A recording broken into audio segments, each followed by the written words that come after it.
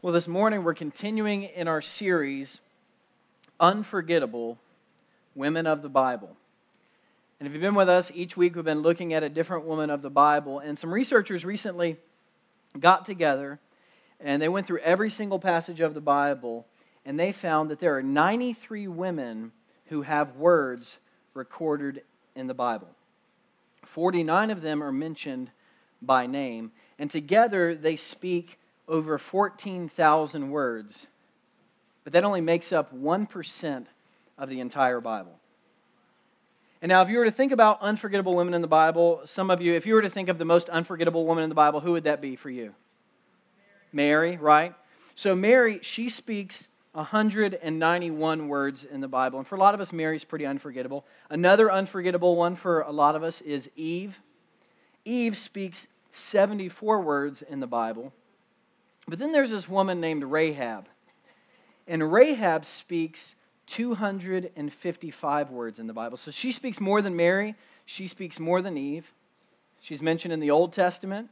She's mentioned 3 times in the New Testament. And yet, a lot of us have really never heard a sermon on her.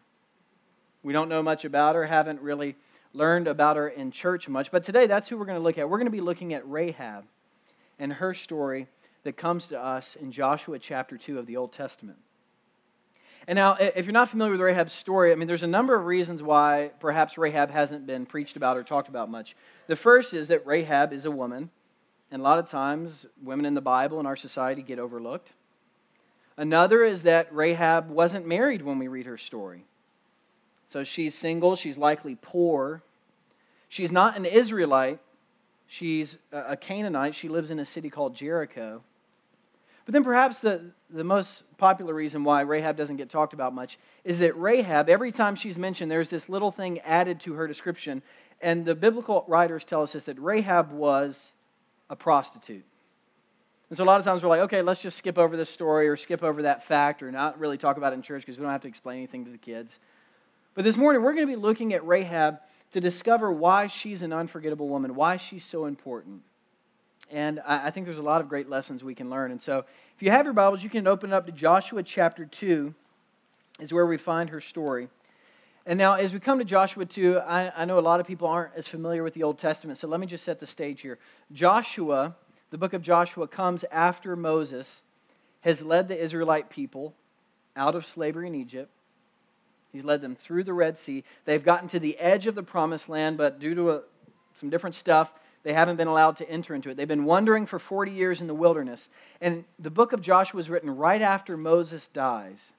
And his successor, Joshua, is appointed to lead God's people into the land that he has promised them, that he's promised to Abraham and his ancestors. And so when we come to this passage in Joshua chapter 2, Joshua has now sent some spies into the land that they're soon going to take over so they can kind of check things out and get the lay of the land, right? They didn't have helicopters, they didn't have drones or any of that kind of stuff back then, so they had to send literal people over to kind of investigate and see what's going on. And that's where we pick up Joshua chapter 2. And now we're going to be reading most of the chapter here, so I just want to let you know it's a little long, so just relax, sit back, and try to take in this story and imagine that you're there. We read this, verse 1. Then Joshua, son of Nun, secretly sent 2 spies from Shittim. Go look over the land, he said, especially Jericho. So they went and entered the house of a prostitute named Rahab and stayed there. The king of Jericho was told, look, some of the Israelites have come here tonight to spy out the land. And so the king of Jericho sent this message to Rahab. Bring out the men who came to you and entered your house, because they have come to spy out the whole land. But the woman had taken the 2 men and hidden them. And so she said, yes, the men came to me, but I didn't know where they'd come from. And at dusk, when it was time to close the city gate, they left. I don't know which way they went. Go after them quickly. You may catch up with them. But secretly, she had taken them up and hidden them on the roof. Under the stalks of flax she laid out on the roof. And so the men set out in pursuit of the spies on the road that leads to the fords of the Jordan. And as soon as the pursuers had gone out, the gate to the city was shut. Before the spies lay down for the night, she went up on the roof and said to them, I know that the Lord has given you this land, and that a great fear of you has fallen on us, so that all who live in this country are melting in fear because of you. We have heard how the Lord dried up the water of the Red Sea for you when you came out of Egypt, and what you did to Sihon and Og, the two kings of the Amorites of the Jordan, who you completely destroyed. We heard of it, and when we heard of it, our hearts melted in fear, and everyone's courage failed because of you. For the Lord your God is God in heaven above and on the earth below. Now then, please swear to me by the Lord that you will show kindness to my family, because I have shown kindness to you. Give me a sure sign that you will spare the lives of my father and mother, my brothers and sisters, and all who belong to them, and that you will save us from death. Our lives for your lives, the men assured her. If you don't tell what we're doing, we will treat you kindly and faithfully when the Lord gives us the land. And so she let them down by a rope through the window, for the house she lived in was part of the city wall. And she said to them, go to the hills so that the pursuers will not find you. Hide yourselves there for 3 days until they return, and then go on your way. Now the men had said to her, this oath you made us swear, will not be binding on us, unless, when we enter the land, you've tied this scarlet cord in the window through which you let us down. Unless you've brought your father and mother, your brothers, and all your family into your house. If any of them go outside your house into the street, their blood will be on their own heads. We won't be responsible. As for those who are in the house with you, their blood will be on our head if a hand is laid on them. But if you tell what we are doing, we will be released from the oath you made us swear. Agreed, she replied. Let it be as you say. So she sent them away, and they departed, and she tied the scarlet cord in the window. And when they left, they went into the hills and stayed there 3 days until the pursuers had searched all along the road and returned without finding them. Then the two men started back. They went down out of the hills, forded the river, and came to Joshua, son of Nun, and told him everything that had happened to them. And they said to Joshua, the Lord has surely given the whole land into our hands, for all the people are melting in fear because of us. This is the word of God. I love that story. And the reason why I wanted to kind of read the whole thing rather than set it up is because for me, it really kind of plays out like a good movie, right? It has every aspect that a good story or a good movie needs. I mean, it starts off with a quick introduction of the characters. We learn that there's a couple of spies. We don't learn their names. I think that's because they're not really the most important characters here. So we learn that these two spies have connected in the house with a woman named Rahab, who is a prostitute. And now the text doesn't give us any signals that they had any professional relations, for lack of a better word, with Rahab. But it says that they've come into her house, and a lot of scholars think the way this probably happened is that Rahab, with her line of work, she probably operated a type of kind of hostel or tavern or kind of, house that people would kind of come through and hang out. People from in town, out of town, it's probably good for her business. So she likely had this kind of melting pot, people coming in and out all the time. And so the spies, it makes sense, right? Let's go here, have some drinks, get to know some other people, see what's going on in this town. And it's right after that conflict is introduced. Because right after that, word soon gets to the king of Jericho that spies have infiltrated his city that's protected by gates. And so he sends messengers to Rahab. And now you have to put yourself in Rahab's position. This is like the FBI coming to her house and knocking on the door and saying, hey, we heard that there were some men here who were suspicious, who are spies of a foreign government trying to check us out because they're trying to take us over. What's the deal with them? Where are they? And Rahab, who's likely poor, pretty powerless in her role in this kingdom, you would think that she would just rat him out.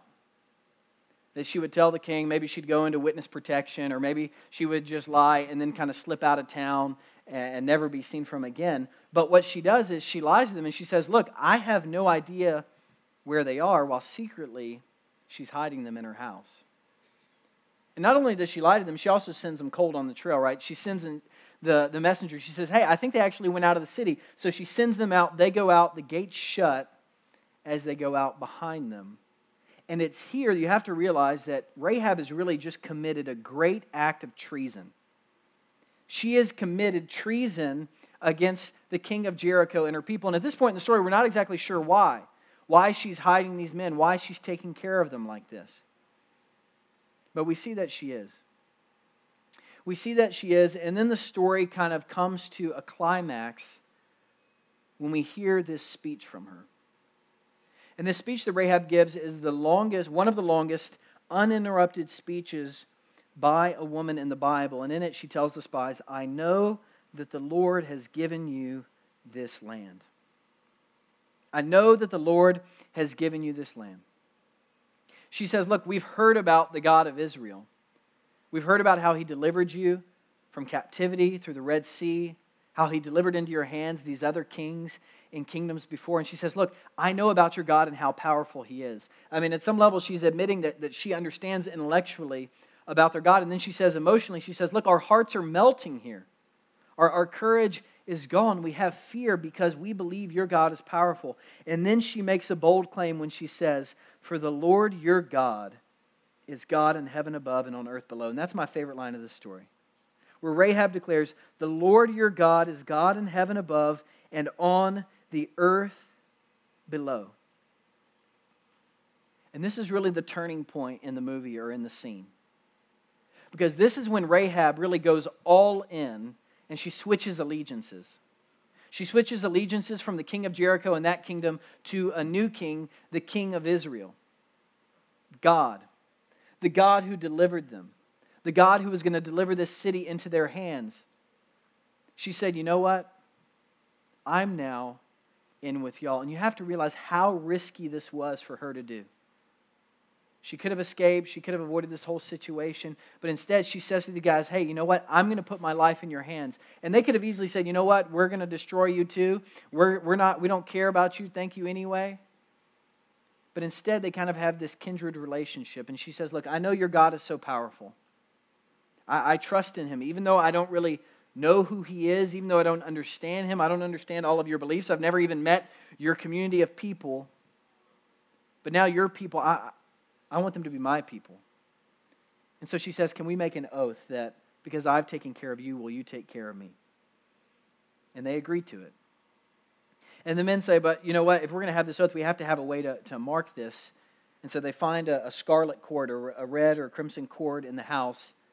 And they say, once we leave, put this out the window and it'll be a sign when we come that you'll be protected. And the men, they shimmy out the window. Maybe you remember in Vacation Bible School, this is a common story. They don't usually say she's a prostitute, but they talk about her being faithful and letting the men out the window. They go out, and then we see the story wrapping up as they go back to Joshua and report all the great things that have happened and how they should go in and take Jericho. And then at like the end of a movie, like a good conclusion in the final scene, in Joshua chapter 6, everything's kind of tied up with a little bow as we find out that God's people They go to Jericho. On their way, they find out that God's going to deliver Jericho into their hands in a miraculous way. And they get to the city. And then we have this passage from Joshua chapter 6 here. It says this, that Joshua spared Rahab the prostitute with her family and all who belonged to her because she hid the men Joshua had sent as spies to Jericho. And I love this. And she lives among the Israelites to this day. It's kind of a little finale right there. I love this story from beginning to end. And as I was thinking about how it plays out like a movie in my mind, I was thinking, you know what? If I were to design the DVD cover for this movie, what would be on it? Or, to be more modern, because I don't even have a DVD player, what would the little picture on Netflix be if I was scrolling around? Because I don't know if you're like me. I just spend 30 minutes scrolling and scrolling and scrolling, and nothing looks good to me, and then I start something. So what I would put for this image to kind of help grab people's attention and let them know, I think I would put that scarlet cord. I think I would put that scarlet cord because to me that's an image that really sums up everything going on here. And you have to think about this cord that she hung out her window. And she hung it out there, and the Israelites didn't come immediately. So it was hanging there as really a sign of her hope and a sign of her faith that this God she didn't know much about was going to come and save her and deliver her. The rope was hanging out the window as they marched around the city before the walls came down. It was a sign that she was all in, that she was willing to risk her life for this God and for this group of people that she didn't really even know yet. This scarlet cord or this rope, we're not exactly sure what it was, is really a sign of why Rahab has been remembered throughout history and why she's truly unforgettable. And when we think about this scarlet cord and Rahab and why she's unforgettable, I think one of the reasons why she's unforgettable is that God used someone like her, right? God used someone like her, a prostitute. If you were with us last week, my friend Natalie preached on Deborah. And Natalie talked about how Deborah didn't let the modifiers or the labels that the world put on her stop her from living out God's purposes. Deborah didn't let the labels that she put on herself stop her from living out God's purposes. And that's what we see with Rahab as well.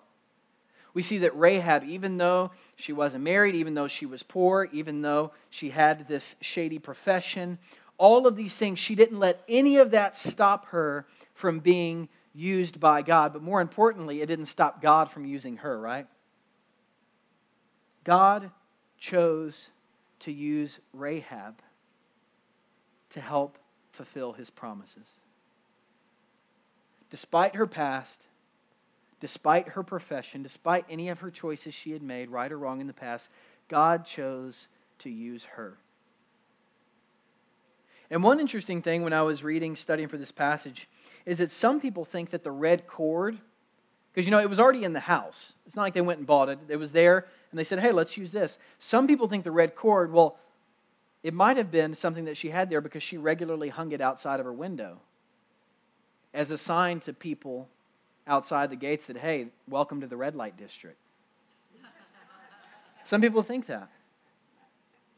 And then God uses that same cord for His purposes, to deliver His people. And so for me, that's encouraging, right? It's encouraging that God can use someone like her, because if God can use someone like Rahab, guess what? God can use me. God can use you. Despite your past, despite whether you feel like your decisions were good or bad growing up or yesterday, no matter how old you are, no matter how young you are, rich you are, poor you are, maybe you think you're too smart to be used by God, maybe you think you don't know enough. Rahab teaches us that all of us can be used by God for His purposes in this world. And that's good news. That's good news. But a lot of times, like Natalie said last week, we disqualify ourselves. We take ourselves out of the game and we say, no, what, God, I know you can't use me. I'm too dirty. I'm too this. I'm too that. But God says, no. I have a purpose for every single person, despite your past, despite your profession. God can use any of us. That's one reason why Rahab is remembered. But another reason why Rahab is remembered is because she simply had great faith. She had bold, risk-taking faith. And later we see this lifted up in the New Testament as she's mentioned. She's mentioned, one, in Matthew's genealogy of Jesus, because she was the great-grandmother of King David. See, God brought her into the family. She became part of God's family and ultimately was the lineage of Jesus. She was in that lineage. But then other writers, the writer of Hebrews, he lifts her up in chapter 11 as he's going through a kind of a hall of fame of faith, saying these people had outstanding faith. He says, you know what? Abraham had it. You know what? Moses had it. And then he says, you know what? Rahab, a prostitute, had it. He lifts her up as someone who had great faith. And the writer of Hebrews, he says this, that faith is this: confidence in what we hope for and assurance about what we do not see. Faith is confidence in what we hope for and assurance about what we do not see. And I love this definition of faith because Rahab really is the embodiment of it. She didn't know much about God. But this rope, her risk, it was a sign of her hope that this God she didn't know very well was going to deliver her. It was a sign of her faith. She couldn't see these people. She didn't know where they were. She didn't know how close they were. She had really never seen God's people worshiping. She didn't even know the rules of the community or what she was going into, right? She'd probably never heard of circumcision. I don't know. But she has faith anyway. She has bold faith that risks her entire life. She could have easily just skipped town and played it safe, but instead she said, I'm going to go all in for God's people. And she inspires me because if you're anything like me, a lot of times, you know what, I want all of the information. I'm a data person. I want all of the information. I want all of the numbers. I want all of the facts before I make a decision. And so if I was in Rahab's position, I would say, well, you know what, how big is your army? How far away are y'all? Okay, you know what? I know God did this in the past, but right now we have good walls and fortification. But Rahab, she doesn't do any of that. A lot of us, we want more information. We want assurances. We want to have everything figured out before we put our faith in God or in other people. But Rahab, she doesn't have any of that. She risks and steps out in faith, and that's ultimately what faith is, right? It's believing in what we can't always see. And because of Rahab's faith, James tells us that she was deemed righteous by God. Because of her faith, even though she wasn't an Israelite at this point, she was put into a right relationship with God. And just like Rahab, through faith, we can have a right relationship with God. We can be deemed righteous through belief in God and through the work of His Son, Jesus Christ, who lived, who died, and who rose again for us. You see, Rahab worshiped God. She had faith in Him when He was in the midst of fulfilling His promises to Israel. But we can have faith in Jesus, who is the fulfillment of all of God's promises in Israel. And when we think about how Jesus, who comes a long time later in the New Testament, connects to Rahab in the Old Testament, once again, I'm drawn to the cord because if you notice, it's kind of odd that the writer included that the cord was scarlet, right? It's kind of an odd fact to include, but I think the reason it's included is to point us back to how God saved His people through the shedding of blood in the Passover as He delivered them. And I think it points us forward to how God would one day save His people once again through the shedding of Jesus' blood. And through faith in Jesus, we, like Rahab, can have our lives transformed. We can become part of God's family. We can have forgiveness for our past. We can have new hope for a future. All we have to do is surrender our lives and say to God, God, I trust in You and Your Son, Jesus. And through that faith, we become part of God's family. We are saved. We're forgiven. We're set free. And then God empowers us to go out and to put our faith into action. And that's really the third reason why we remember Rahab so much. Because she put her faith into action. It wasn't just an intellectual faith.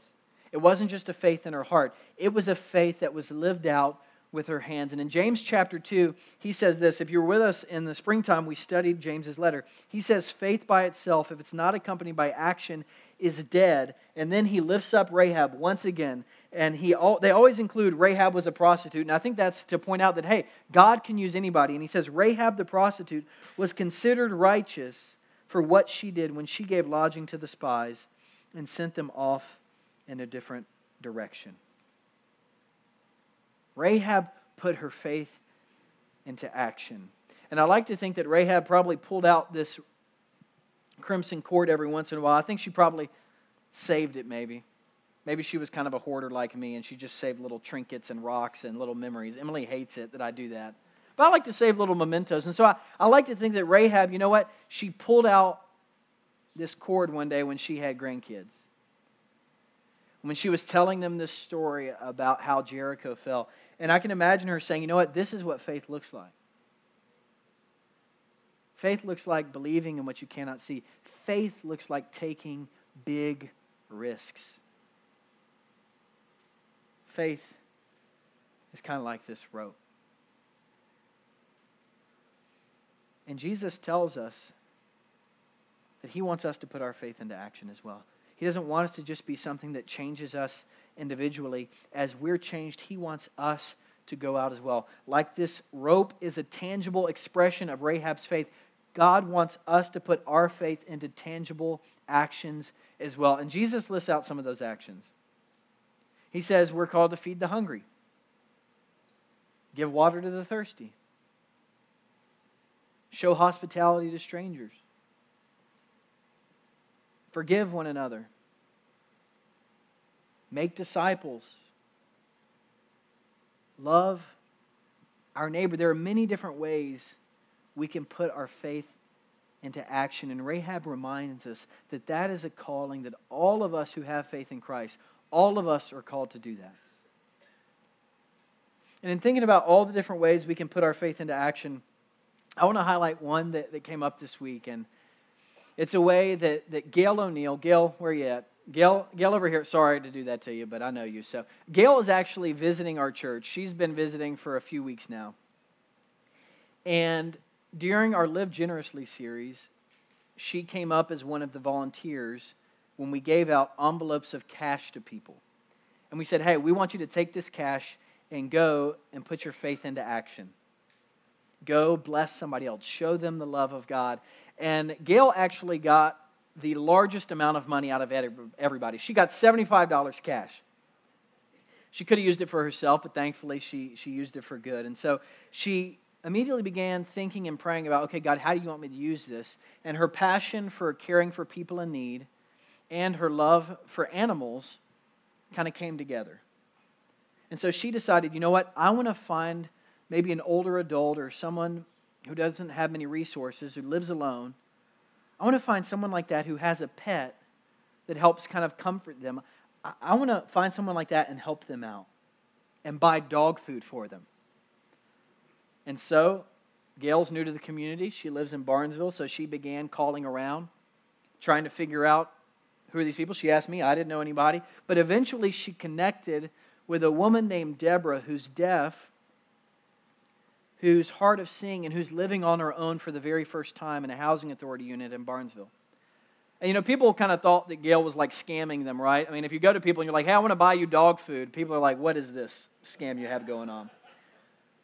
But she worked with one of Deborah's caregivers to get her dog Peppy dog food. And this is Deborah and the dog here. And so she got her set up so that actually on automatic delivery for the next while, Deborah doesn't have to leave the house. She can have the dog food delivered to her. It's taken care of. She can use the money she would have used for that for other things. And Gail said, hey, you know what? This is a sign of God's love for you. This is a sign that Harvest Point Church loves you. There's no strings attached. She was putting her faith into action. When I was growing up, there was a group of youth leaders. They attended youth group every week. They listened to me. They spoke truth to me. They encouraged me. They were putting their faith into action. Yesterday, here at the church, we had a children's ministry volunteer training. And they're serving right now. They're putting their faith into action. And you know what? When you're serving with kids, a tangible expression of your faith in action, it might look like dancing. It might look like glue sticks. It might look like crayons. It might look like a mess. But that is faith in action. All those shoeboxes out there that we're collecting, that's a tangible expression of faith. And sometimes living out our faith and putting it into action is small. And it might seem insignificant. It might be saying hello to your neighbor as they roll down the garbage can. It might be picking up the phone and calling your family members or your friends who you haven't talked to in a while. It might just be saying hello to someone instead of walking by them and ignoring them like everybody else. But other times it might look big. It might be bold. It might be risky. Like Rahab. It might be going to someone that you've wronged and asking them for forgiveness. It might be inviting a foster child to live in your home. It might be telling someone, you know what, hey, I love you. It might be admitting that you finally have an addiction and you want to get help. Putting our faith into action can look like many different things. But like we learn in Rahab's story, God wants to use every single one of us. He's inviting each of us to have faith in Him. And as we have faith, He's calling us to then go out and to share it with love for all people. And so this week, you know what? It could just be a forgettable week for you. You could go to work, you could go to class, go to school, you could do all of that, and then at the end of the week, you could come back here next week and it feels like nothing has changed. It could be pretty forgettable, or it could be unforgettable. It could be a week where you say, you know what, God? This week, I'm going to live out my faith.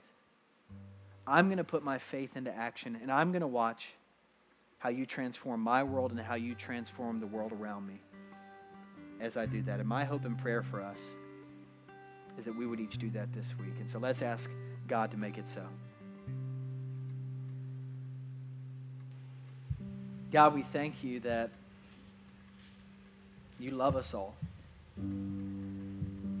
We thank you that you sent your Son, Jesus Christ, to live and to die and to rise again for us all. And God, we thank you that you have a plan and a purpose for us all.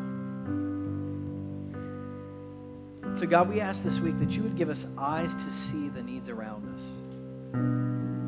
God, that you would help us to find ways to put our faith into action. And God, that you would help us to take off the labels that we've put on ourselves and to find our true identity in you. And to find our rest in you. And God, we ask all of these things in the name of your Son, Jesus Christ, who lived and died and rose again for us. Amen. Amen. Before our closing song, I just want to say this. I'll be